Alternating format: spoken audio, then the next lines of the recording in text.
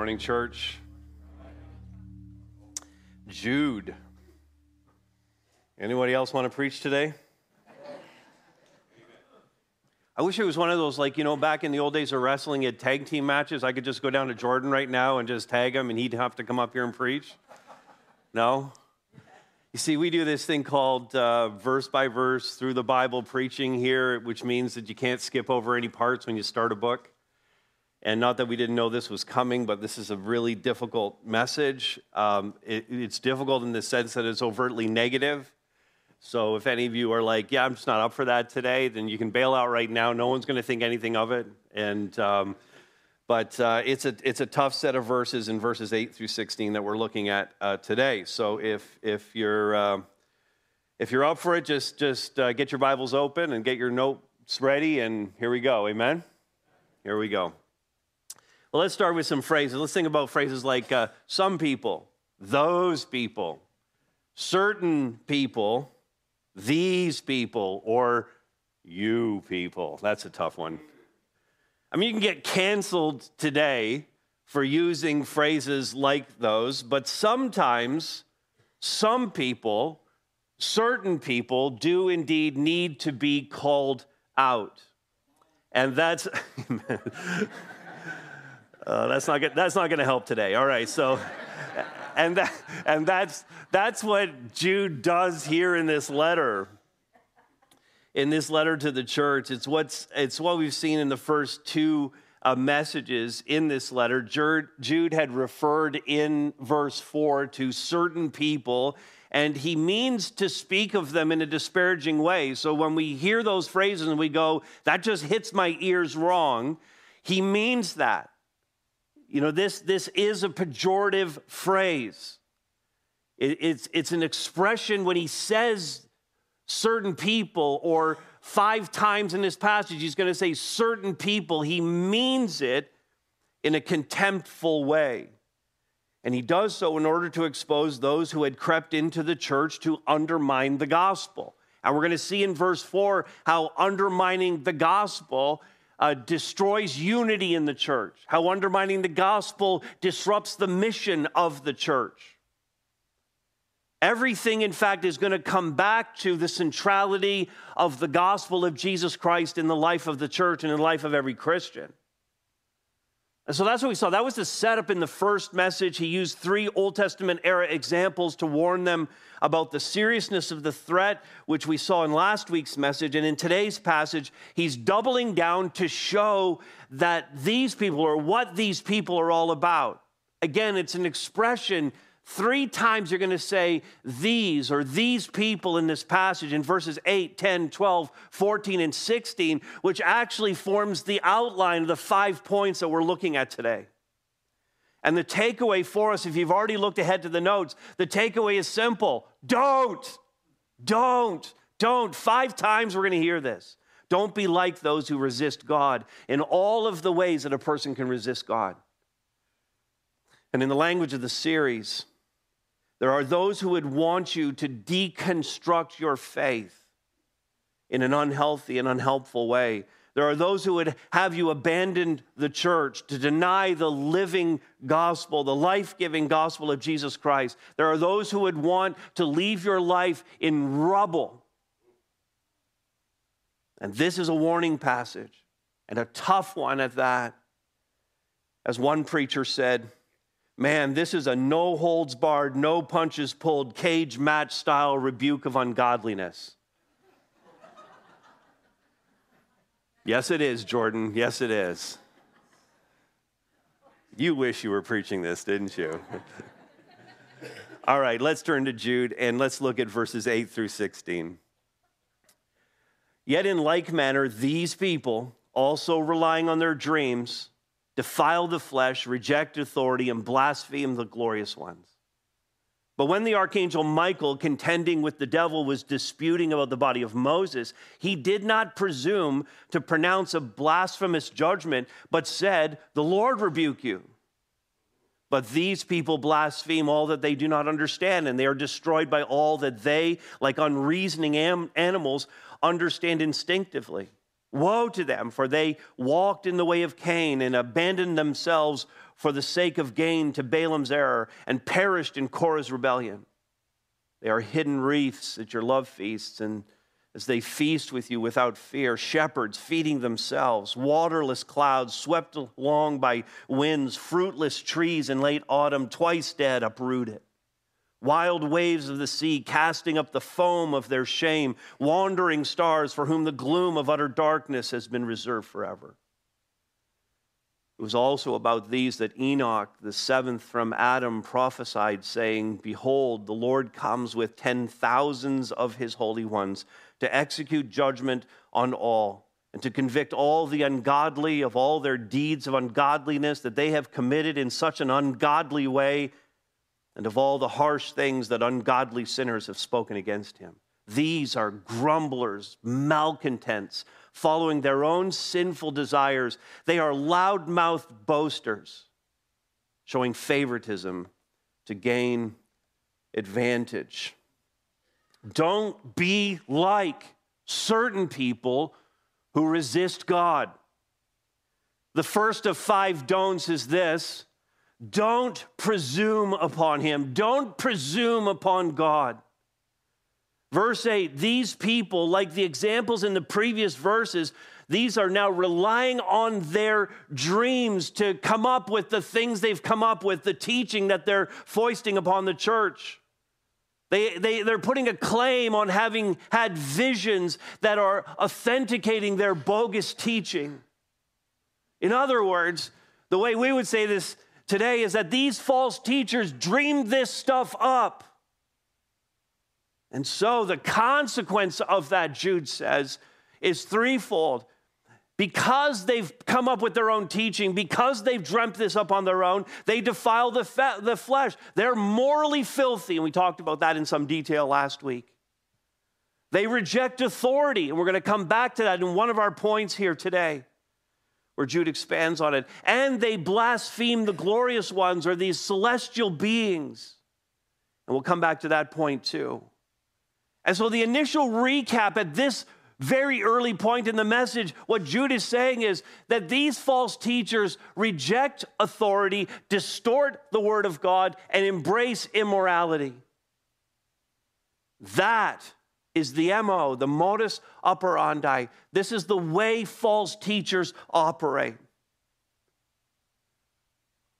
And our aim, with the don't statements that are in front of us, our aim is not to be like them, not to fall for their teaching. How do we avoid this?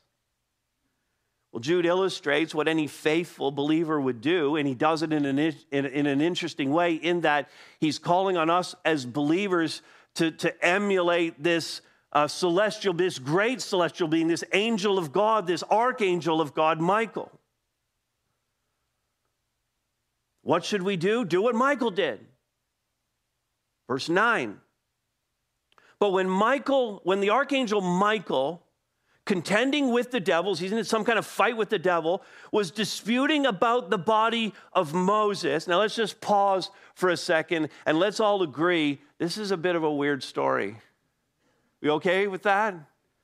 This is a strange story. In fact, this story is not told in any place in the scriptures. The inspired word does not give us this story. This is the only place in the inspired word of God where we read about this story. In fact, this story, we can't find it in any books whatsoever that are with us today, any ancient books. There's the scriptures, but of course there's all kinds of other ancient books as well. Can't find any of those books, although there are some sources, some ancient sources that talk about a book that we don't have. The book was called The Assumption of Moses, and there are other references to this happening in these other books. So we don't have the book, but we have books that talk about the book having this story in it, so we can source it at least in that way. The fact that it's here, the fact that the Holy Spirit inspired it to be in the book of Jude means that it's a legit story. Now imagine for a moment, because here's what we have going on here. We have Michael, the archangel, perhaps the most powerful of all the celestial beings, and the devil, the other most powerful celestial being ever created. We have them going toe-to-toe in a fight. Now, by the way, they show up in other places, Michael and the devil fighting with each other. We see it in the book of Daniel. We see it in the book of Revelation. Again, these two had a bit of a rivalry going on. But here in Jude, we see they're contending, they're disputing. And I'm asking myself the question, because that sounds like a fight. Sounds like a real fight. And I'm wondering, is that actual fighting? Like, are we watching two celestial beings tossing each other around the atmosphere? Like, what are we even talking about? Like, I watch a lot of Marvel movies. I'm not like into all of them. But this is like Thanos and Thor going at it. This is what I'm thinking. And the prize, because this would happen in Marvel as well, the prize is a corpse. So two super beings are having a fight over a dead body. And obviously that dead body has some value to it. I mean, Stan Lee thought this up, but it's here in the scriptures long before Stan Lee ever lived.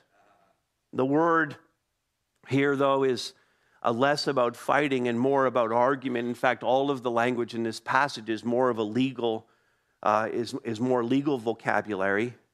The same word, in fact, is used in Luke's gospel in Luke 9:46, where the disciples are arguing or disputing or fighting over who's the greatest in the kingdom of heaven. So there's an argument going on. It's just a war of words between the devil and Michael. And we can only speculate about why they'd be fighting over Moses' body, and that isn't really salient to Jude's point here. What Jude wants us to see, there's no sense speculating over the fight itself, but what Jude wants us to see is that Michael didn't presume. He didn't presume any of the power that he had as perhaps the second most or the most or one of the most powerful celestial beings that God made. He didn't presume, or he didn't, the word there could be dare. He didn't dare to pronounce a blasphemous judgment or an accusation against the devil. As powerful as he was, and as confident as he was in the rightness of what he knew about the devil, he himself didn't think he had it in him to say, "Hey, devil, I'm accusing you." He didn't presume that power, but said instead, "The Lord rebuke you." And you see in the text that's in quotes because Michael's quoting scripture. He's going back to Zechariah chapter 3, where the Lord was having a dispute with the devil, and the Lord himself said, "The Lord rebuke you." So Michael quotes scripture to talk to the devil about this dispute over the body. You see, presumptuousness, when we're presumptuous, this is what we are. And this is just a lift out of, you can look at any dictionary, you're going to get a definition that looks like this. It's not a good word, by the way. It's a negative word. You don't want to be presumptuous, but it means to be overly bold, to be forward, even in being forward, to have a sense of entitlement about how great you are, how much you know. It's to come across as arrogant, and in your arrogance to come across as rude. And Michael knew his place. In fact, last week we saw this in verse 6. You can look back to it. We saw these angels who did not stay within their own positions of authority. And in contrast to that, what Michael is demonstrating 2 verses later is that he did stay, as powerful as he did stay in his own position of authority. Several commentators, in fact, would say that Michael, himself a created being, refused to assume the prerogative of God in condemning the devil. He knew that wasn't his place. And that's the question. That's the first question as we think about false teaching, as we think about how there's sometimes this little creep that comes in to undermine the gospel in our lives. Do we presume, in any aspect of our lives, do we presume to know better than God? And in effect, when we do that, when we question God in a way that questions his authority or his will in our lives, are we actually taking the place of God ourselves, even becoming, in effect, our own God? We resist God when we presume upon him, believing we deserve what we have, or we deserve more than what we have. We come across as arrogant. We take liberties with God. I wonder if the crux of the issue for us is that we believe that God, in some way, God has not lived up to our expectations of him, especially as it relates to what he's given us in our lives or what he has not given us in our lives. God has not lived up to our expectations of what he should be, or what he should do, or what he shouldn't have done. There's a wonderful book, and I've put it into the list of references that's in the notes. It's by Gene Edwards, and it's called The Prisoner in the Third Cell. And it's a little, I'll just describe it as a novella. It takes the biblical story, expands it out. It's a very quick, it's a historical read. It's very creative. But it's exploring John the Baptist's short life. John could have been one of those who said, God didn't live up to my expectations, as he, just in his early 30s, was in prison for doing exactly what God had asked him to do. Ended up being beheaded for doing exactly what God had asked him to do. And Edwards goes through that and really punches this point. Has God failed to live up to my expectations? So again, in the language of the series, the motive behind the deconstruction of some believers, how they deconstruct their faith, the motive behind it is the reconstruction of a small g God who meets my personal expectation, who is shaped either in my image or in the image of a God that is satisfying to me.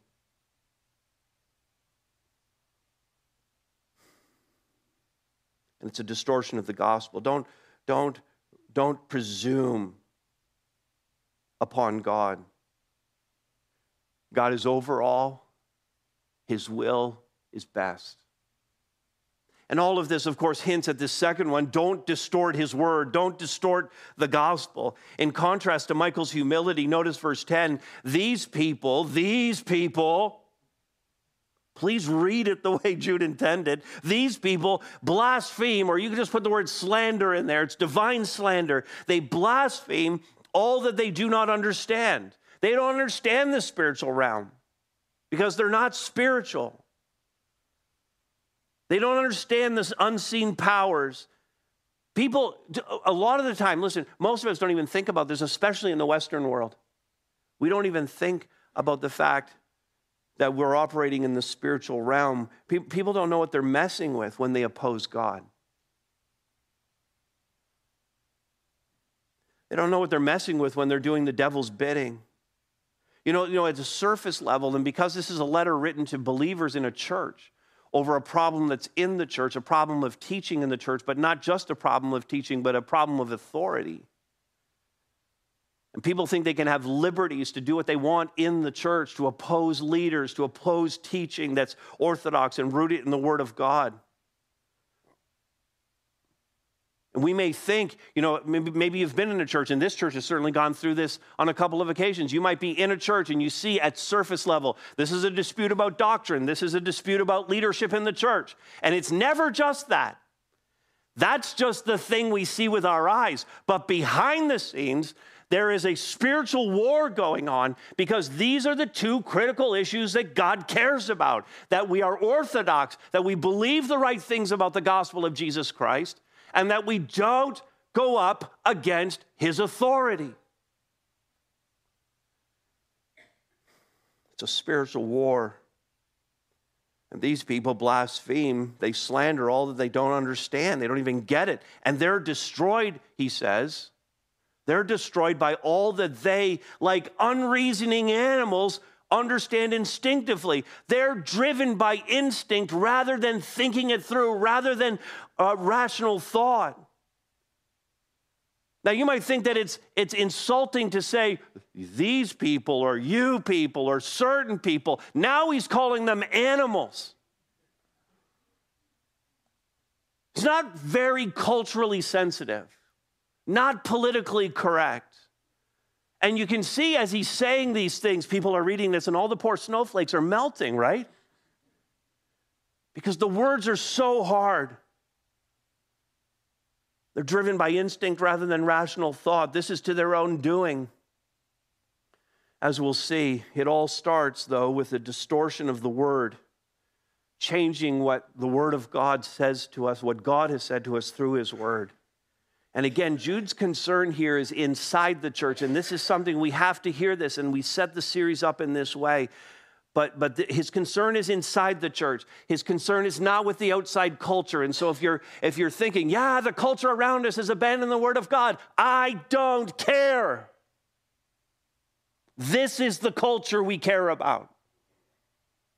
This is the light of the world. This is the salt of the earth. This letter is written to a church.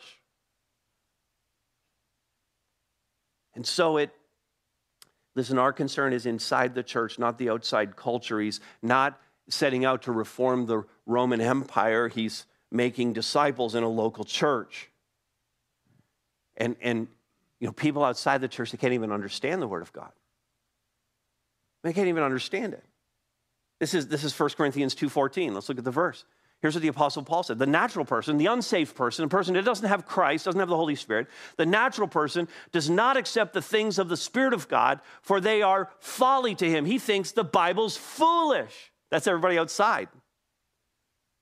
And he is not able to understand them. Why? Because they are spiritually discerned. Unless you have the Holy Spirit, listen, unless you have the Holy Spirit in you, you can't get this. You might understand it cognitively, but you're never going to know that it's supposed to result in life change. You can't spiritually discern it without the Holy Spirit in your life. Listen, the Word of God is so precious to us.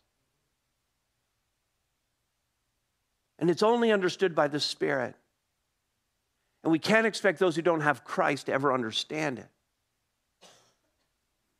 Even when we come to our own understanding, our own salvation, even at that moment that we became a follower of Jesus Christ and exercised faith in him, even at that moment, it wasn't because of us.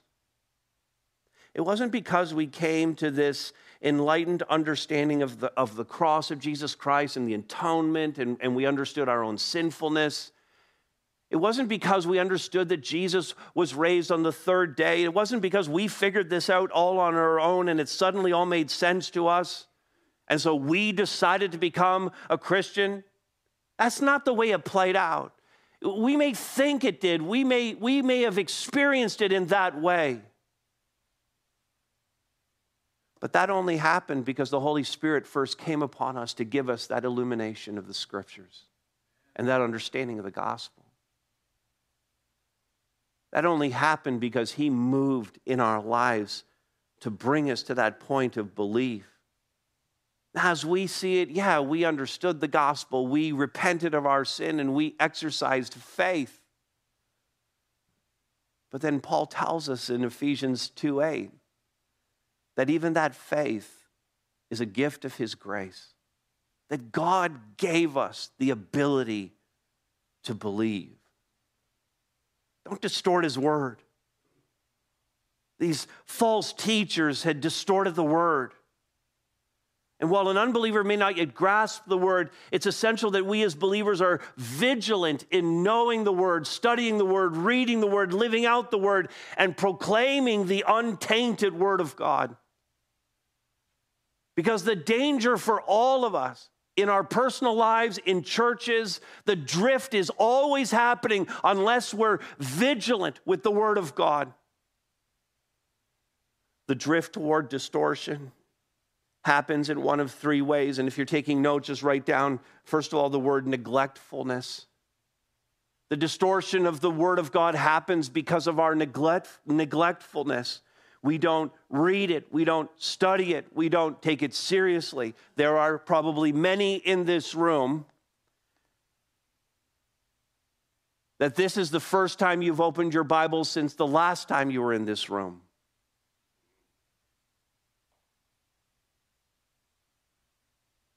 That's not good. It's not nearly good enough. Listen, I'm going to feed you a good meal today, but I can't feed you enough for a full week. And some of you don't even come every week. You got to feed yourself. Neglectfulness, we don't read it, we don't study it, we don't take it seriously. Daryl Dash, who has spoken here, is a pastor down in Toronto, a good friend of our church. There's a link in the notes to an article that he wrote, and he said this: a Christian who remains stuck with an elementary understanding of doctrine is a Christian who is in danger of abandoning Christ. We could put the word deconstructing there. He explains further in the article, quoting Guthrie, he says this: life itself, and this is why this is so important, okay? Life itself has a way of forcing us to deal with theology. That is what we believe, sooner or later. The difficult experiences of life raise important questions about God and what he is up to. We especially must be focused in the deeper matters of the faith if we are to withstand the fire of persecution. Those who are shallow theologically manifest that superficiality in the face of strong challenges that oppose continued commitment to Christ. In other words, we have to learn the Word of God. We have to lock down our theology before we face the difficulties of life. Otherwise, those difficulties of life are going to bring the house down. We've got to learn it. You've got to know it. You got to get into the Word for yourself, or you'll be in danger of distorting it when you need it most. That's neglectfulness. Here's the second one: carelessness. Carelessness is we read it but misuse it. We fail to study it with any care. I'm going to tell you the dumbest Bible study question of all time. Ready? You eager for this? The dumbest. Some of you are going to feel dumb because you've asked it before as a leader in a group. I know that. I don't know who you are, so plausible deniability here today. Here's the dumbest Bible study question of all time. Let's go around the circle and share what this verse means to us. I don't care what it means to you. What it means to you allows for a distortion of the Word of God. It's careless Bible study at the very least. What it means to you is important. We call that application. Okay, what it means to you and how you're going to work it out in your life is application. It's very important. It is never the first question. You can't start with that. We're going to back end that after we've said some other thing, answer some other questions. Here's how we get to what it means to you, how you apply it in your life. What did the original author mean when he was writing to the original audience? That, in fact, is pretty much the most important question we're going to ask. What did Jude mean when he wrote to that church in the first century? That's the critical question. What does the passage mean in its context? What does this sentence mean in light of the near context of Jude? What does it mean in the greater context of the book? What does it mean in the greater context of the New Testament and of the entire Bible? These are the important questions. Scripture interprets Scripture. How can we then, once we've learned that principle, what the author intended for the audience, once we've distilled what that principle is, we can then transfer it across the ages into our own lives to say, this is what it means to me. This is how I live it out. It's interpretation and then application, not application leading to a fanciful interpretation. All right. Neglectfulness, carelessness, Maliciousness. Maliciousness. This is someone who reads and studies the Bible with the express intent of altering the interpretations to suit cultural trends and or personal desires. The classic line here is, that's what the Bible meant then, but it doesn't mean that now. And they do this in an attempt to affirm a certain lifestyle or a certain moral choice. And there's a lot of this kind of stuff going on every day by those who would call themselves Christians but are false teachers, who are distorting the Word of God to suit their own interpretations, their own desire to live their life in a certain way. So neglectfulness and carelessness and maliciousness, let's not distort the Word of God. Here's the judgment if you do. Woe to them. The word woe just means, I hope disaster comes upon you. Okay, that's what it means. Don't be pronouncing woes on people. I hope your life goes off the rails. I hope you run off a cliff. I hope the ground opens up and swallows you whole. Okay, that's woe.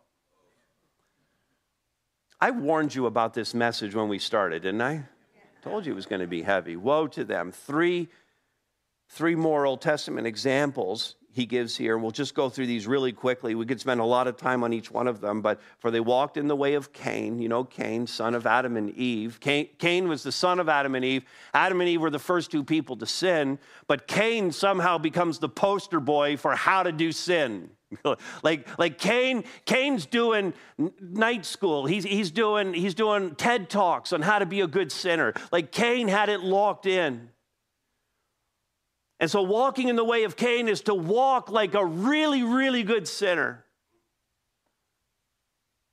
Cain wouldn't make appropriate, heartfelt sacrifice to God. He was filled with envy and hatred, among other things. Philo, a first century Jewish philosopher, said that he was a man enslaved to self-love. And by the way, self-love is a 21st century buzzword. A dominant characteristic of deconstructionists today. They're filled with self-love.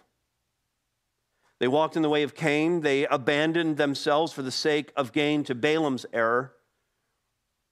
Balaam took money from the king of Moab. Moab wasn't happy about Israel's rising power. Israel was making their way to the promised land. The king of Moab wanted to slow them down. So he hires Balaam, who is a prophet, and he says to Balaam, I'm going to pay you, but what I want you to do is go to the nation of Israel, and I want you to curse them. And every time, three times, he goes to curse Israel, and every time he opens his mouth, only blessing comes out. 3 times, he's just pronouncing blessing. He says, I can't even help myself. But he kept taking money for it. And he eventually did curse Israel, and he found a way to trip them up. Balaam himself ended up being judged. Don't mess with God. Don't mess with his plans. Don't mess with his people. Here's the third one. They perished in Korah's rebellion. Korah's rebellion, again, in the wilderness. And Korah decided he had enough of Moses and Aaron and their leadership, and 250 of his buddies, a faction within Israel, staged a coup d'etat, or sought to stage a coup d'etat against Moses to ditch him and to take the people back to Egypt. And, well, that was when the ground opened up and swallowed them all whole. And for every one of them, judgment fell because they distorted the word of God. No power moves, no seeking after gain, no running headlong into sin, no distorting of the word for our own advantages. Here's the third one. Don't chase after the wind. Jude waxes poetic here with metaphors describing the character of those who had crept into the church and who were leading people away. He says, verse 12, they are hidden reefs at your love feasts as they feast with you without fear. So notice they're inside the church. They're moving. And in fact, there's an indication with the next phrase, they're shepherds feeding themselves, that they've worked their way into leadership where they're influencing the church. But they're shepherds who are only feeding themselves. They're only taking care of their own needs. Ezekiel had spoken similarly about the shepherds of Israel, who are only shepherding themselves. The love feast, by the way, was a meal shared as part of the church gatherings. Think Baptist potluck, or even just the meals you have with your small groups.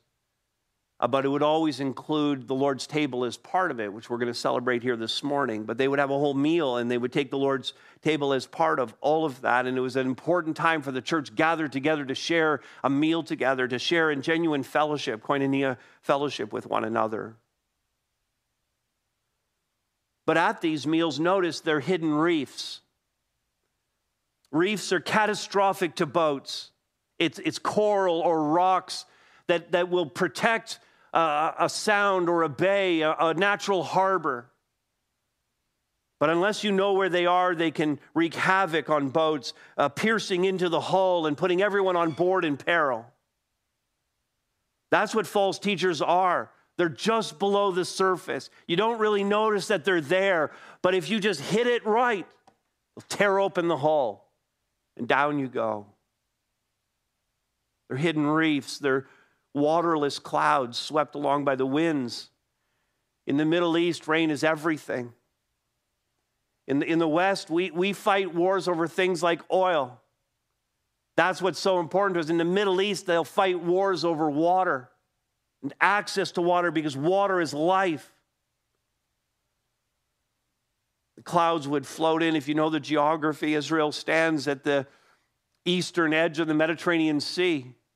And the clouds would roll in as the winds blew them in off the Mediterranean over the land, and people would watch in times of drought. They would watch, they'd see the clouds rolling in and hope, what? Hope that rain would fall on the land and water their crops.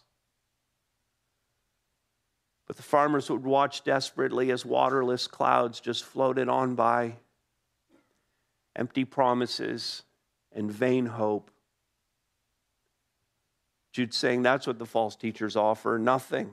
They are fruitless trees in late autumn. What's the point? It's apple season. We're going to go to the orchard. We're going to pick some apples, eye to the sky. We're going to fill our bushels and take them home and take pictures. We're going to love it, but how horrible if we show up at the orchard and row upon row of apple trees with no apples. Well, that's what these false teachers are. They're fruit trees with no fruit. Verse 13, they're wild waves of the sea, casting up the foam of their own shame. No control, no ordered, untamed. They're wandering stars, Jude says, not stars so much as planets, which in the first century were perceived to have no fixed position. The star doesn't move, but the planets do. So they were unreliable for navigation, whereas the stars helped because they remained fixed in the night sky. False teachers are moving all over the place and are a guide to no one and lead nowhere. Their condemnation is assured, Jude tells us, for whom the gloom of utter darkness has been reserved forever.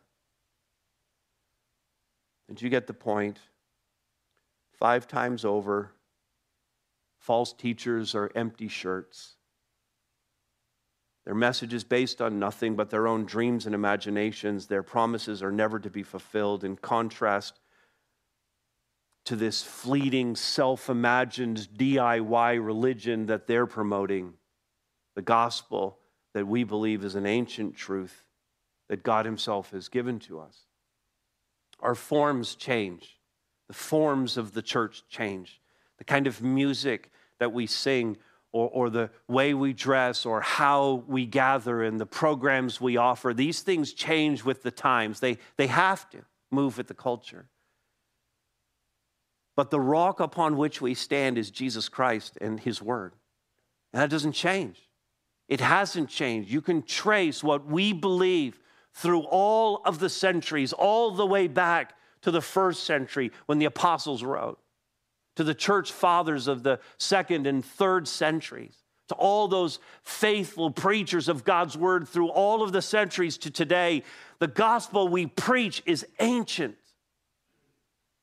though the forms are contemporary. The story that the Bible tells is humanity's true meta-narrative. It's the big story. It's the thing that explains everything. The worldview that we need is that of a creator, the creator who made everything, of the king who is sovereign over all, and of the one whose promises are sure. To pursue anything else, as Solomon said, is chasing after the wind. The book of Ecclesiastes is Solomon's personal journal, if you will.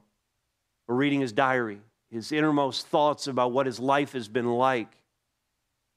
It has a wonderful turn at the end of it, but in the midst of it, Ecclesiastes 2, he writes this: I denied myself nothing my eyes desired.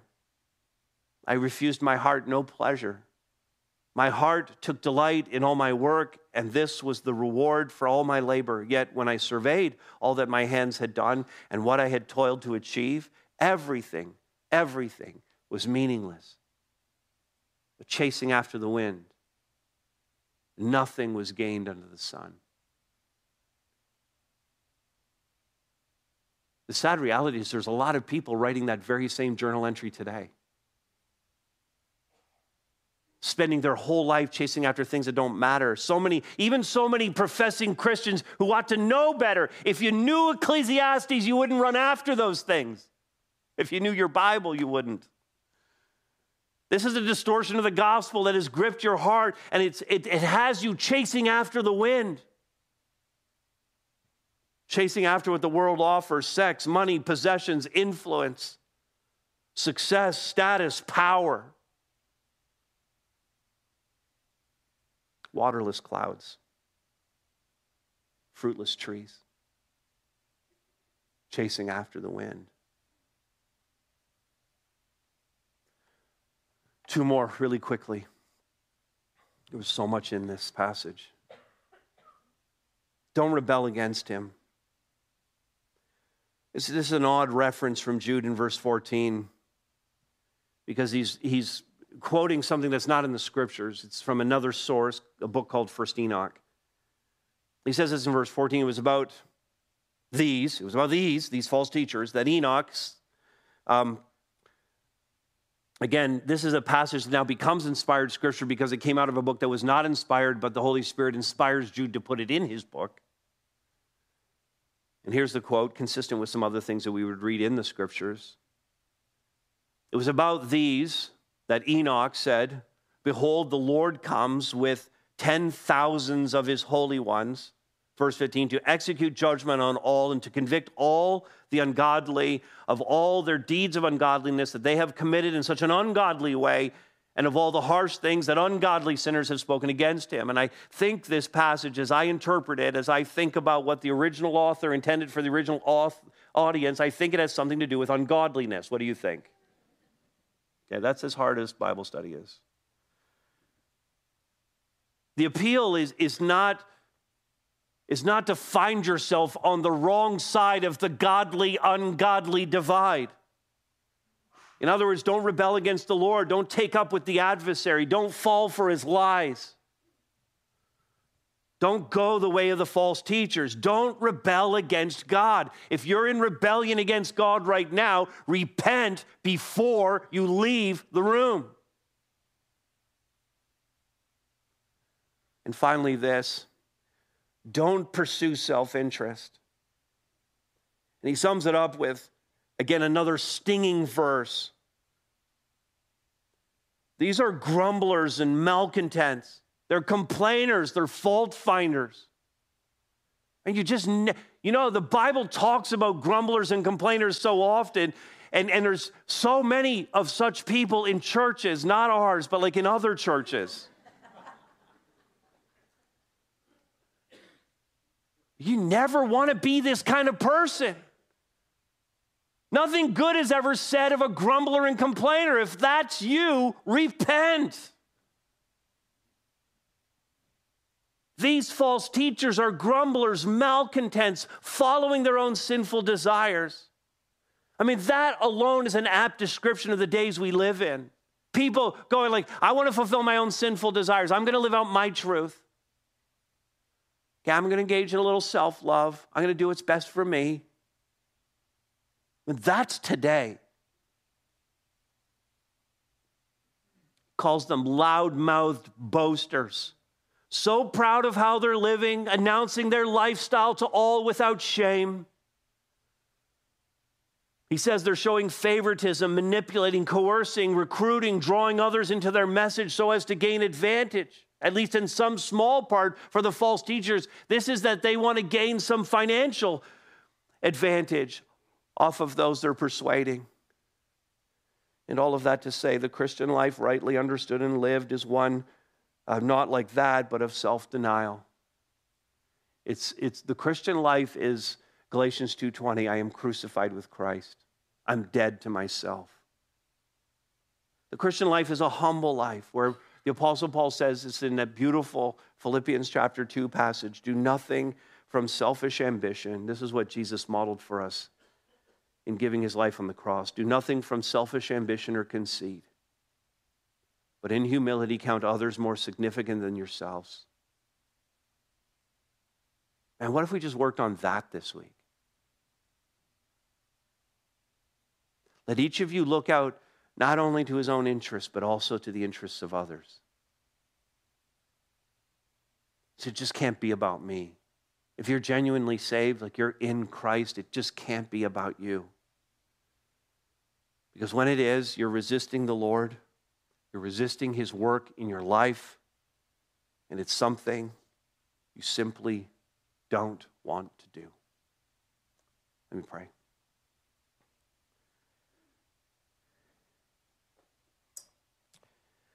Father, we want to come before you humbly right now to express our own heart to you, a heart of wanting to live the way that most reflects the gospel. And Father, the challenges are many. The temptations are great. Father, the false teaching is all around us. And so, God, I pray that you would indeed help us to live in this way as Christians. And if there's any who don't know Christ, that there would be a desire to repent in this moment, not go after the things of this world that are so empty, but to pursue you and your gospel, to find life. So, Father, thank you for speaking hard words to us, not just gentle words, not just easy words to receive, but Father, thank you for the hard word that you've spoken to us here today. We pray in Christ's name.